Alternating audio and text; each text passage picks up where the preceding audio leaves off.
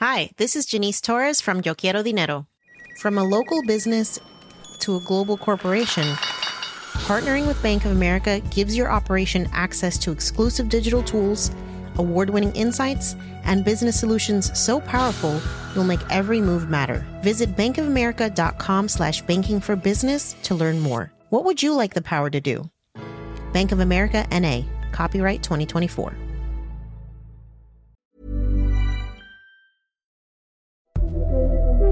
The 4th of April marked a key date for climate science. The Intergovernmental Panel on Climate Change, or IPCC, released the final instalment of a trio of reports that comprehensively examine the science of climate change. It's been 8 years since the IPCC last published such an assessment. Hundreds of scientists from around the world have ploughed through thousands of peer-reviewed papers and collated their findings into a 3,000-page report. This week, we're going to tell you what you need to know from the climate scientists' latest assessment. Hello and welcome to Babbage from The Economist, our weekly podcast on science and technology. I'm Alok Jha, The Economist science correspondent. In today's episode, we're going to dig deep into the conclusions of the new IPCC report and what they mean for our planet. Vijay Vaitheswaran, our global energy and climate innovation editor, will be taking the reins today. Hi, Vijay. Hello there. Vijay was the host of To a Lesser Degree. That was our podcast on climate change, which we released late last year in the run-up to the COP26 Climate Summit. Now, Vijay, you're going to take over Babbage this week. So can I ask, are you going to get the To a Lesser Degree band back together? Is that what's happening? That's right. I've brought my bongos, and we're going to have Oliver Morton on bass, and Kat Brahik will be playing a delightful lute. So we're getting together to explore what the latest IPCC report means for all of us, whether there's any hope of meeting the Paris Agreement targets, as well as how the energy transition is going to be affected by the ongoing war in Ukraine. Okay, these are very serious topics, and I look forward to hearing what you all have to say. So take it away, Vijay. Thanks, Alok.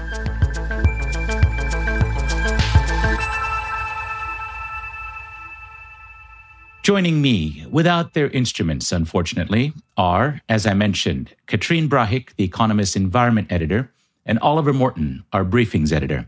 Kat, Ollie, it's good to be back with you. What have you been up to since COP26? Hi, Vijay. Great to see you. I've been well this last week, obviously thinking a lot about the IPCC, and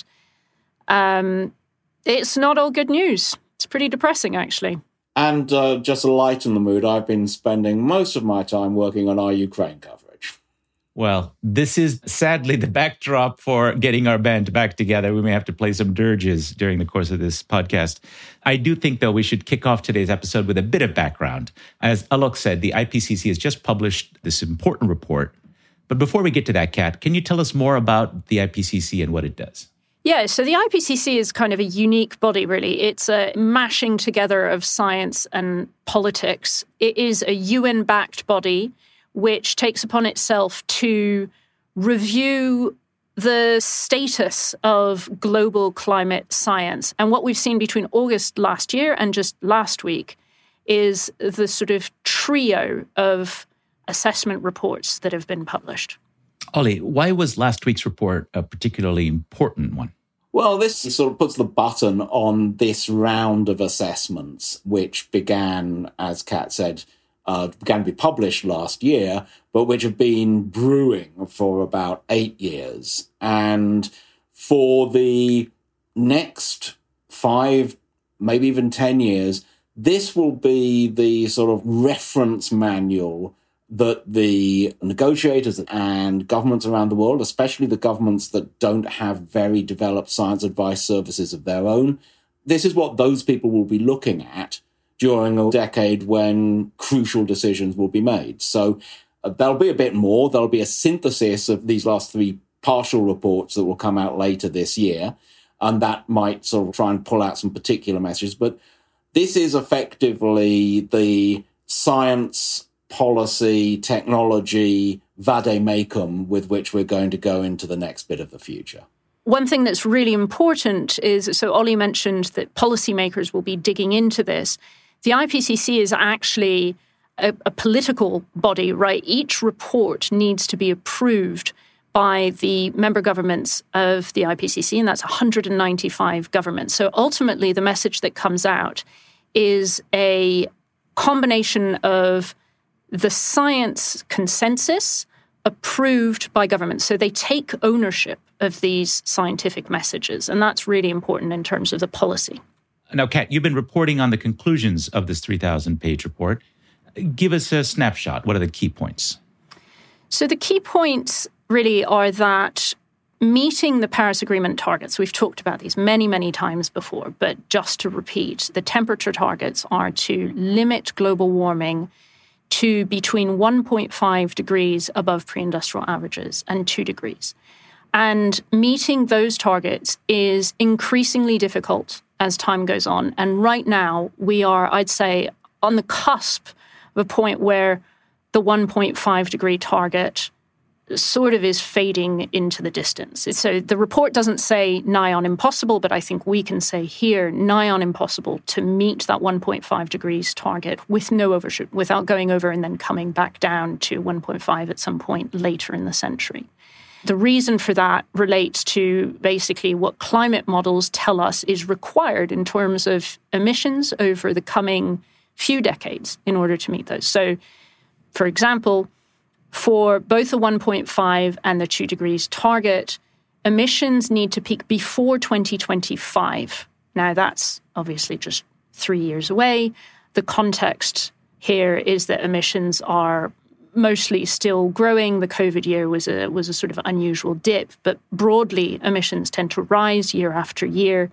And in fact, the last decade, so between 2010 and 2019, emissions saw the largest decadal rise in human history. So we're not on a path to hitting peak emissions in 2025.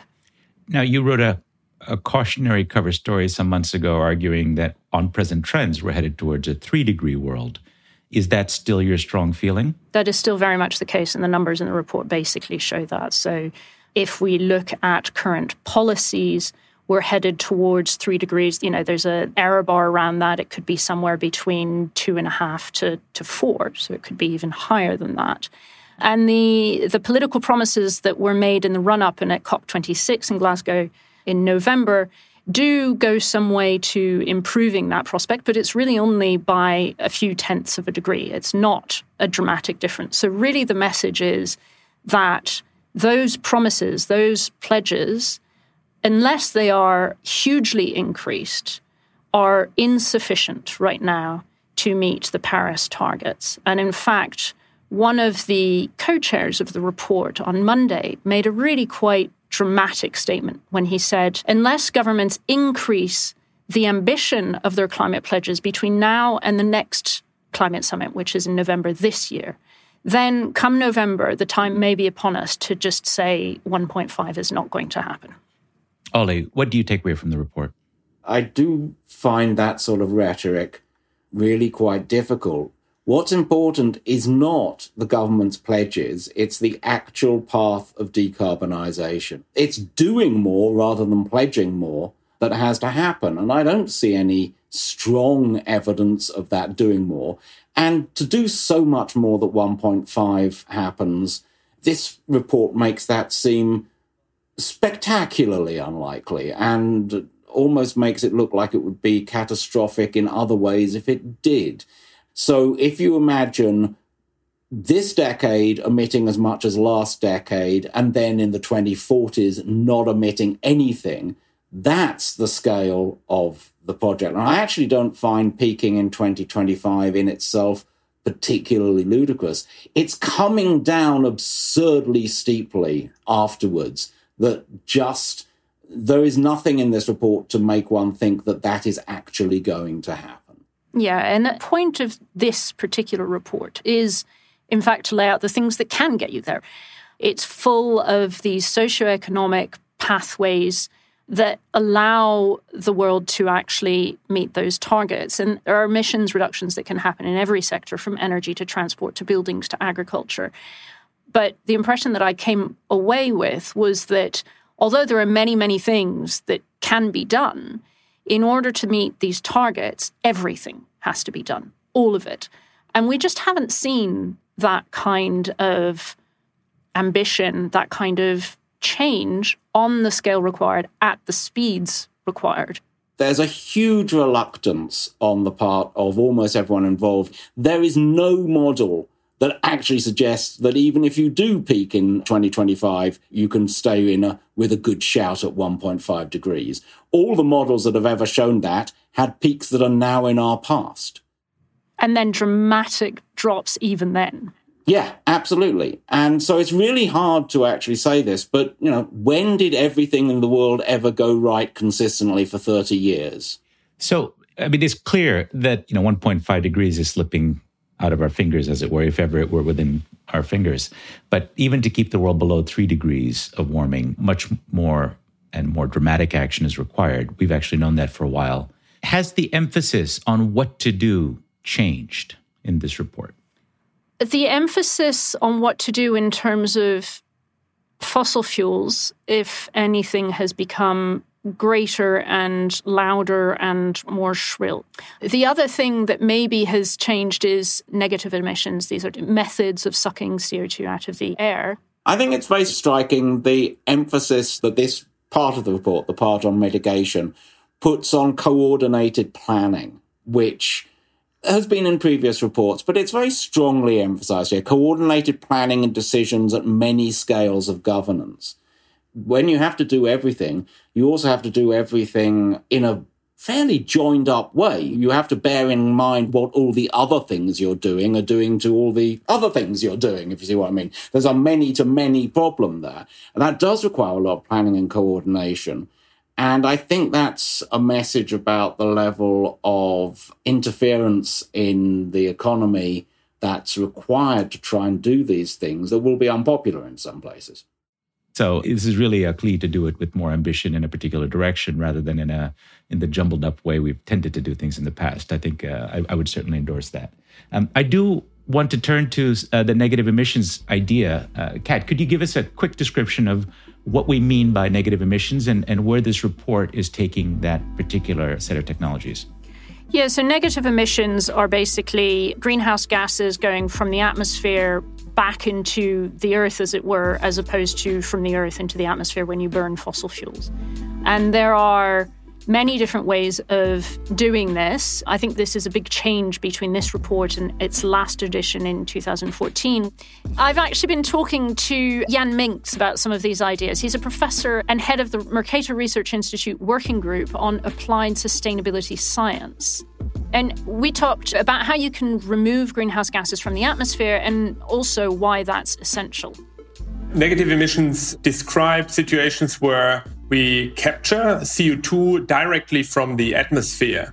We have done this for long times by regrowing forests, for example, or by capturing CO2 in soils. But there are also very new methods that do this, like direct air capture, which are chemicals filters that basically capture the CO2 out of the ambient air. Or you could think of bioenergy crops, so grass, wood, that is burned in power plants, and that wood or those plants have taken up the CO2 from the atmosphere while they were growing, and then you burn it, the CO2 is released, you capture it again, and you put it into the ground via carbon capture and storage, for example. So the IPCC report that was published last week explored these options in a fair bit of detail. How essential or not are they to keeping warming below 2 degrees or sort of to keeping to the Paris targets of 1.5 to 2 degrees? Yeah, the IPCC is very clear. You need carbon dioxide removal in order to meet the targets. And you can think about it in terms of national policy as well. So many countries have net zero targets, and already the term net zero tells us that there is something that remains and something that is compensated. So in terms of emissions concretely, there are some emissions that are really, really hard to reduce, and those get compensated by CO2 removals. And that is one reason why we need carbon dioxide removal and negative emissions. But then there are also so-called net negative emissions. That means if global emissions have fallen to zero, which you need to meet the targets, then there is often a sustained period where the line falls below zero and there is a net removal of CO2 from the atmosphere. And that is called net negative emissions. And once you do this, you basically pull back temperatures again. And so in a sense, that is often used for buying time in climate policy when we cannot reduce the emissions anymore so quickly. And then we need to pull back temperatures later. And that is particularly relevant for the 1.5 degree target. Yeah, and given, let's say, the political challenges to bringing in very stringent climate policy and the general, I mean, it's not inertia, but the slowness of response to the climate crisis, would you say then that it's very likely or not very likely or a little bit likely that in the coming decades we will come to rely on negative emissions? I mean, what I'm saying is we are relying on negative emissions in any case. So we need carbon dioxide removal for meeting the targets because we need to achieve net zero CO2 emissions. And for that, we already need negative emissions. Right. So for 1.5, it's very likely that we're going to have to compensate for overshoot by drawing CO2 out of the atmosphere. So effectively using negative emissions as a bit of a thermostat. Absolutely, yeah. And if we continue like this, because we are still stuck in the age of fossil fuels, I would say, and if we have another decade like the last decades where we are still growing emissions, then we will be in the same world for the 2 degree target in which we are today for the 1.5 degree target. So if you had a crystal ball, and I'm aware that we're always asking climate scientists to peer into their non-existent crystal balls, but let's say you did, can you give us a view of what our listeners should expect to see in terms of negative emissions deployment for the next decade?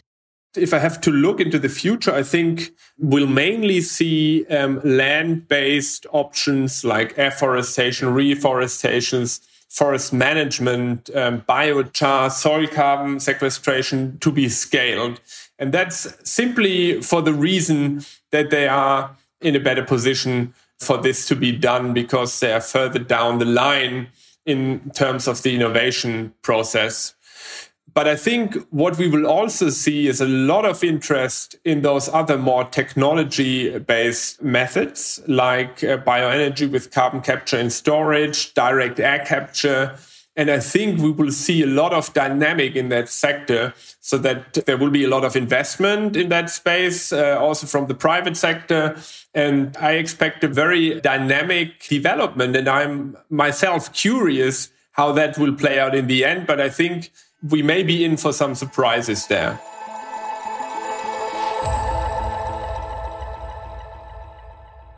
Thanks, Kat. Fascinating interview. I want to ask the two of you, is there a significant worry with embracing negative emissions technologies? If we suck too much carbon out of the air, is it like eating too many vitamins or jogging too much? Is there some terrible thing that's going to happen to us?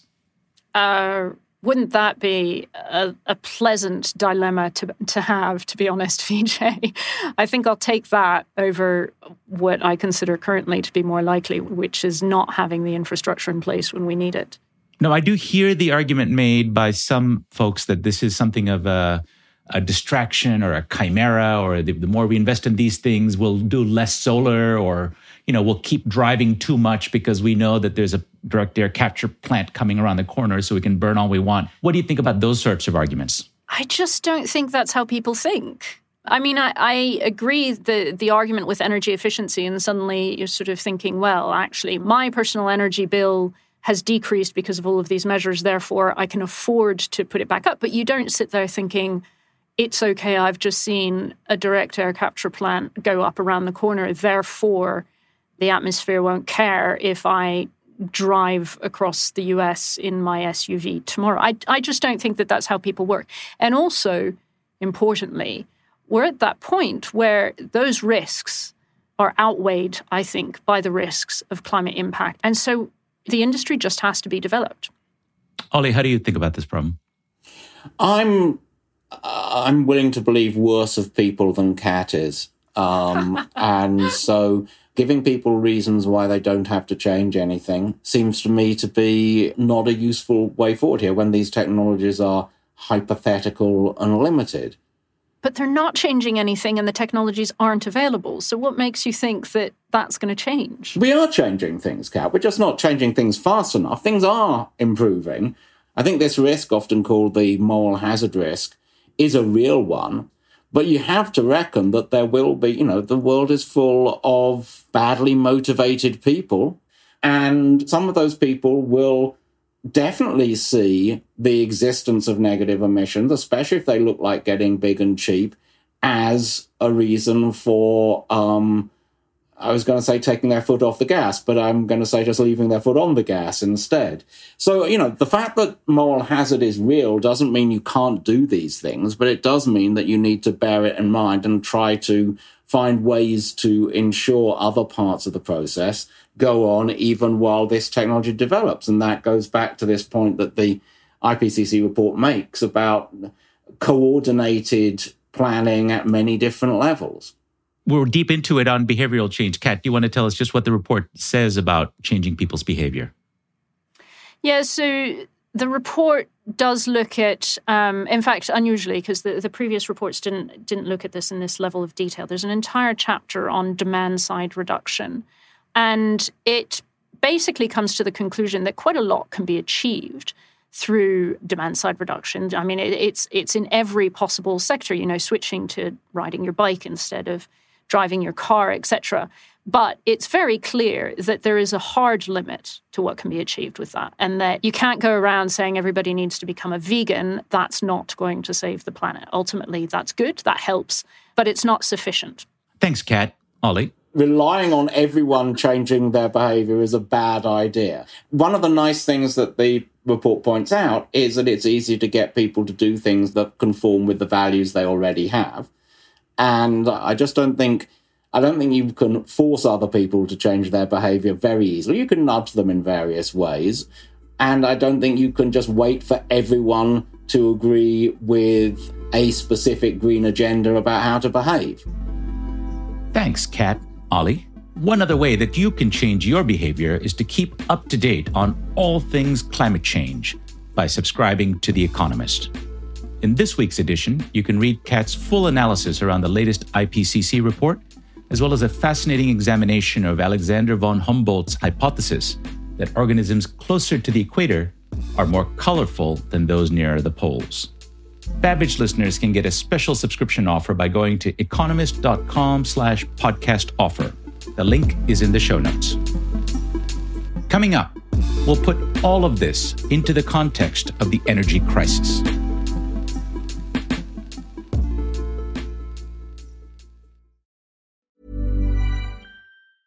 Hi, this is Matt and Sean from Two Black Guys with Good Credit. If you own or operate a business, whether it's a local operation or a global corporation, partnering with Bank of America could be your smartest move. By teaming with Bank of America, you'll enjoy exclusive digital tools, award-winning insights, and business solutions so powerful you'll make every move matter. Position your business to capitalize on opportunity in a moment's notice. Visit bankofamerica.com/bankingforbusiness to learn more. What would you like the power to do? Bank of America, N.A., copyright 2024.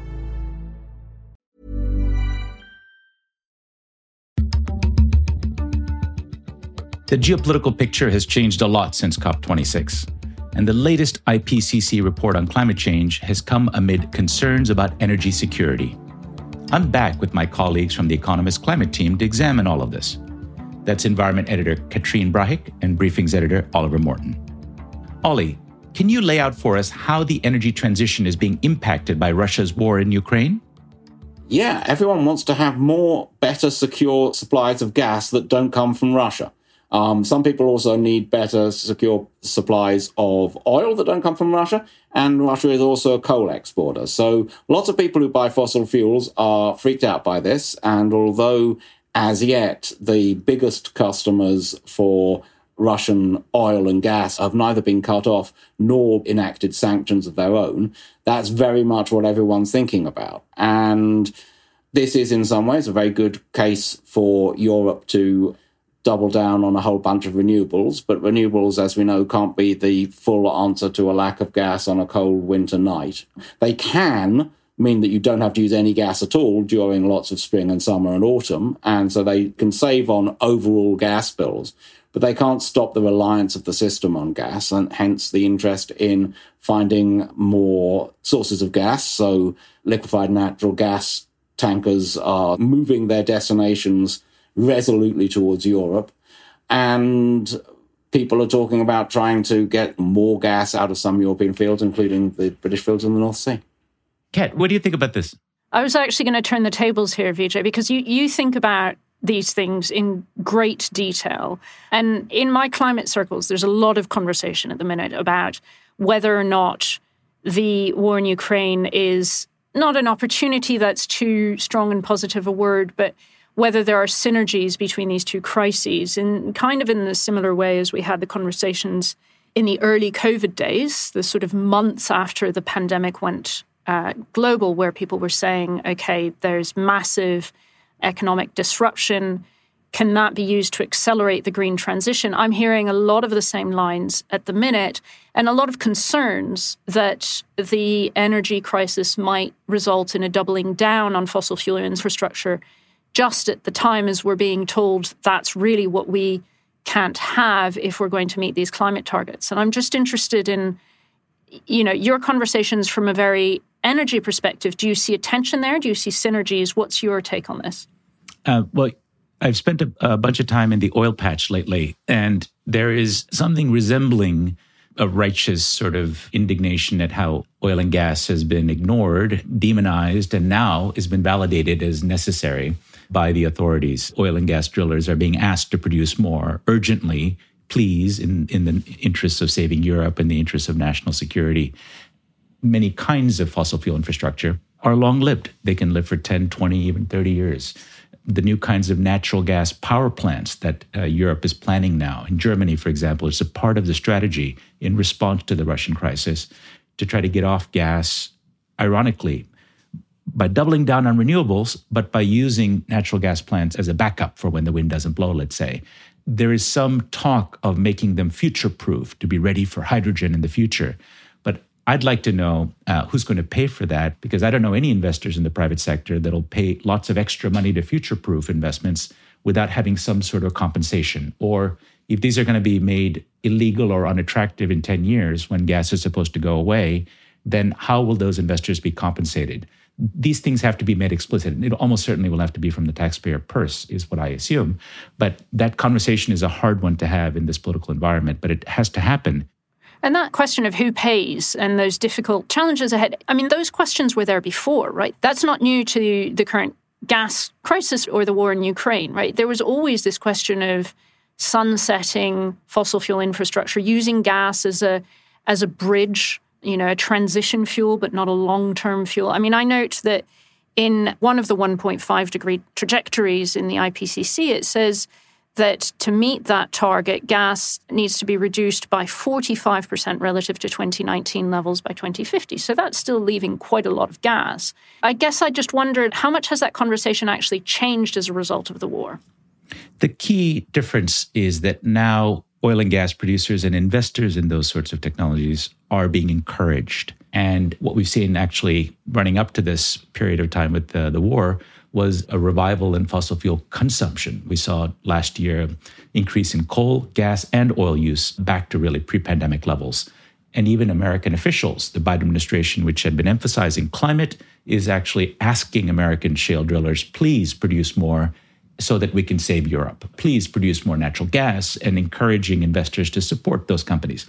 That sort of signal, you may just want them to produce for a year or two, but once you start producing, and especially once you lock in long-term infrastructure, it's very hard to take away that infrastructure because it's bought and paid for, or it has capitalization that has to be accounted for. That is, there are bonds, for example, that have to be serviced. And so they're going to keep producing absent some form of regulatory intervention or banning them or confiscating them. And these are all things that no politician wants to talk about.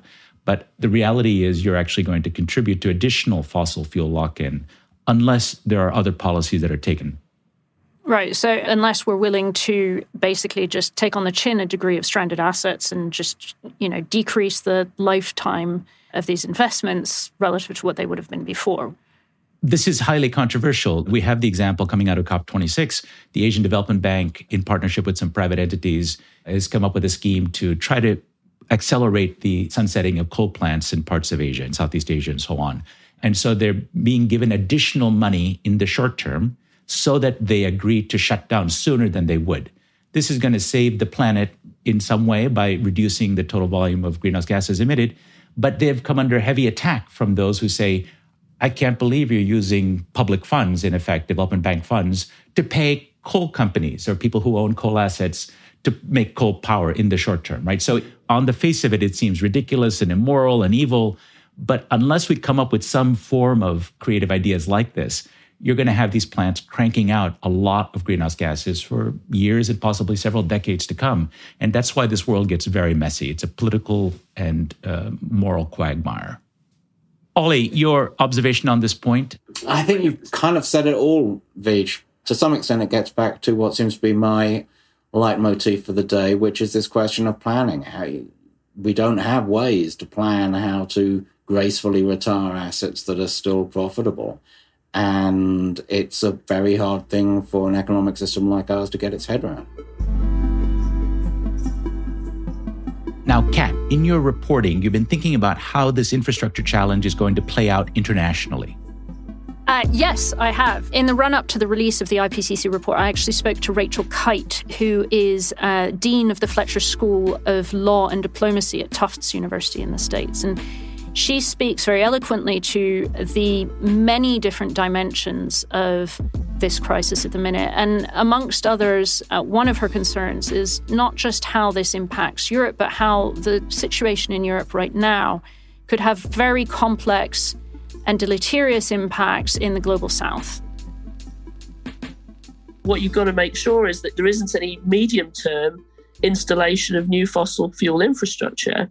And that, of course, the other part of this is the sort of justice piece of all of this, which is the EU's, running around looking for gas while telling everybody else that they can't have it. And really, if in 2021 what we needed was this sort of massive investment in a commensurate offer of green infrastructure in developing countries to meet their energy needs and whatever, then we absolutely have to have that now. And that's not on the table. We started off talking about the near-term crisis, the next winter. And I'm trying to sort of imagine what that looks like. One trade-off is a short-term burning of coal at, the cost of increased short-term CO2 emissions, but using the existing infrastructure. So, there are more emissions, but that's a hit that humanity takes in the climate arena because it would take a much greater hit if instead it started investing in, as you say, more multi-decadal lifespan gas infrastructure. The argument goes, and this is being ferociously debated now, is you have more coal now, but that Europe still meets its 2030 objectives because it will be now going fast forward with the installation of renewables and going much heavier on that. The other thing is extending the life of nuclear power, like the Belgians have indicated. That's potentially important as well from an emissions perspective. And then we can build things quicker than we think we can, right? I mean, there are measures that governments can take to express things, and they're going to have to do that. But there's obviously some very clear short-term imperatives and short-term needs, particularly in Europe, but Europe, US. If that leads to displacement elsewhere, then that creates short-term needs elsewhere as well. So it's not going to solve the displaced short-term issues. So that's what the UN is very concerned about. So let's say you buy, a bunch of gas that would normally go to Malaysia, Bangladesh, places like that. Then what do? They have to either pay swinging prices, or they can go to domestic coal, or they can go to coal from somewhere else, which may be potentially more polluting in the short term. Now, that's just the gas importing countries. Beyond that, you've got the fuel price spikes that you're seeing, and you've got countries with an extraordinary financial distress and who don't have foreign exchange, so can't afford to buy fuel. And we're beginning to see those rolling impacts of fuel prices and food prices and inflation. And it's beginning to look very, very, dangerous for a number of developing countries, and plays into this tension already between global south and global north over climate targets. We've let our current infrastructure stock and our dependencies go on for too long. We have underinvested in the rest of the world for too long. And when you have to execute a handbrake turn, it's a little riskier than if you're just going for a gentle Sunday afternoon in the car, right? And that's where we're at. So now we need, people who are very, very good drivers. Yeah, I feel like that's been the narrative for a couple decades, unfortunately. And I don't know what the comparison is, but, the handbrake needs to be pulled ever faster every passing year. Yeah, I mean, and we now have all of the facts at our disposal. We should have done a lot of things a lot earlier and with a lot more incisiveness, and we haven't. And that is not an excuse to sort of throw the tea towel up in the air and say, ooh, now we've got nothing to do except get on with it, because now we've got a cataclysmic shift in power dynamics on the European continent with global consequences. There's just no way around this, right? So there's nowhere to look except at a massive infrastructure challenge.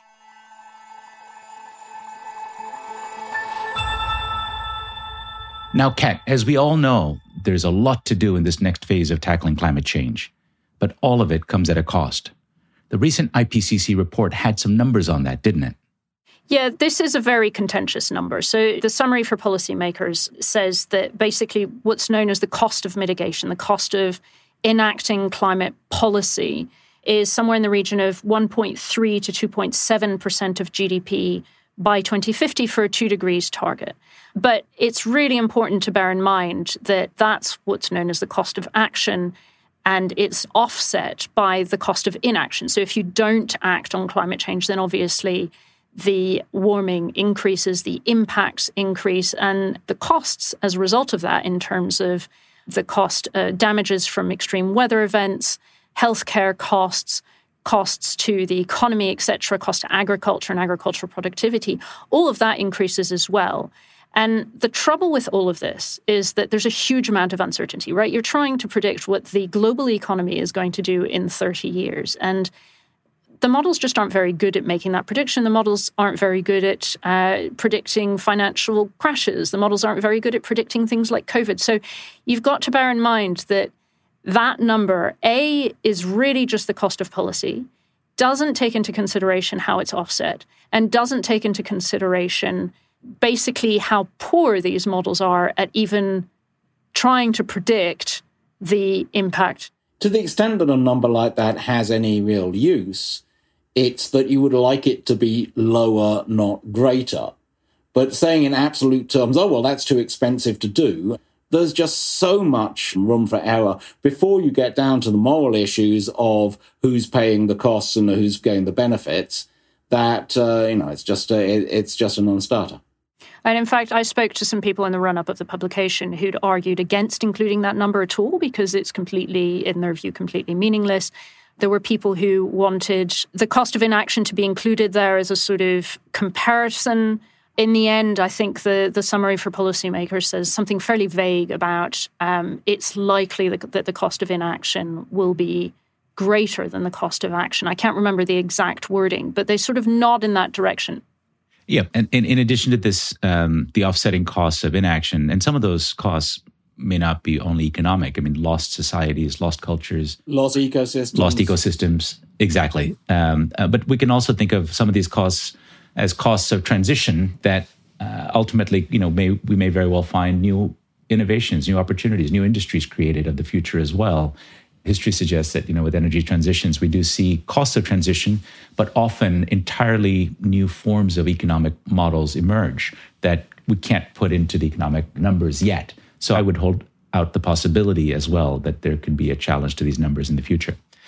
With that slightly optimistic thought, I'm going to draw this podcast to a close. Kat, Ollie, thank you very much for joining me today. It was great to get the band back together. Lovely to be back with you, Vijay. Thanks, Vijay. Always a pleasure. And thank you for listening to Babbage. You can check out our podcast series to a lesser degree on your podcast app.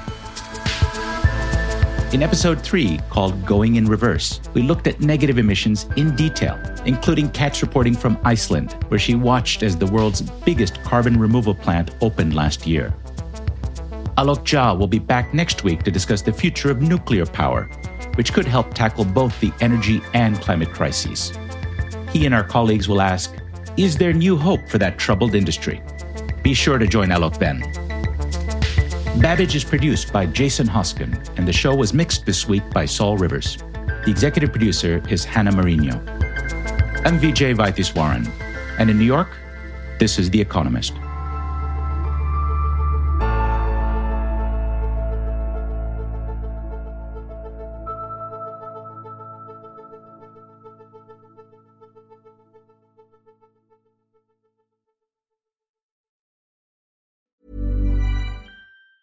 Hi, I'm Daniel, founder of Pretty Litter. Did you know cats tend to hide symptoms of sickness and pain? I learned this the hard way after losing my cat, Gingy. So I created Pretty Litter, a health monitoring litter that helps detect early signs of illness by changing colors, saving you money and potentially your cat's life. Pretty Litter is veterinarian developed, and it's the easiest way to keep tabs on your fur baby's health right at home. Go to prettylitter.com and use code ACAST for 20% off your first order and a free cat toy. Terms and conditions apply. See site for details.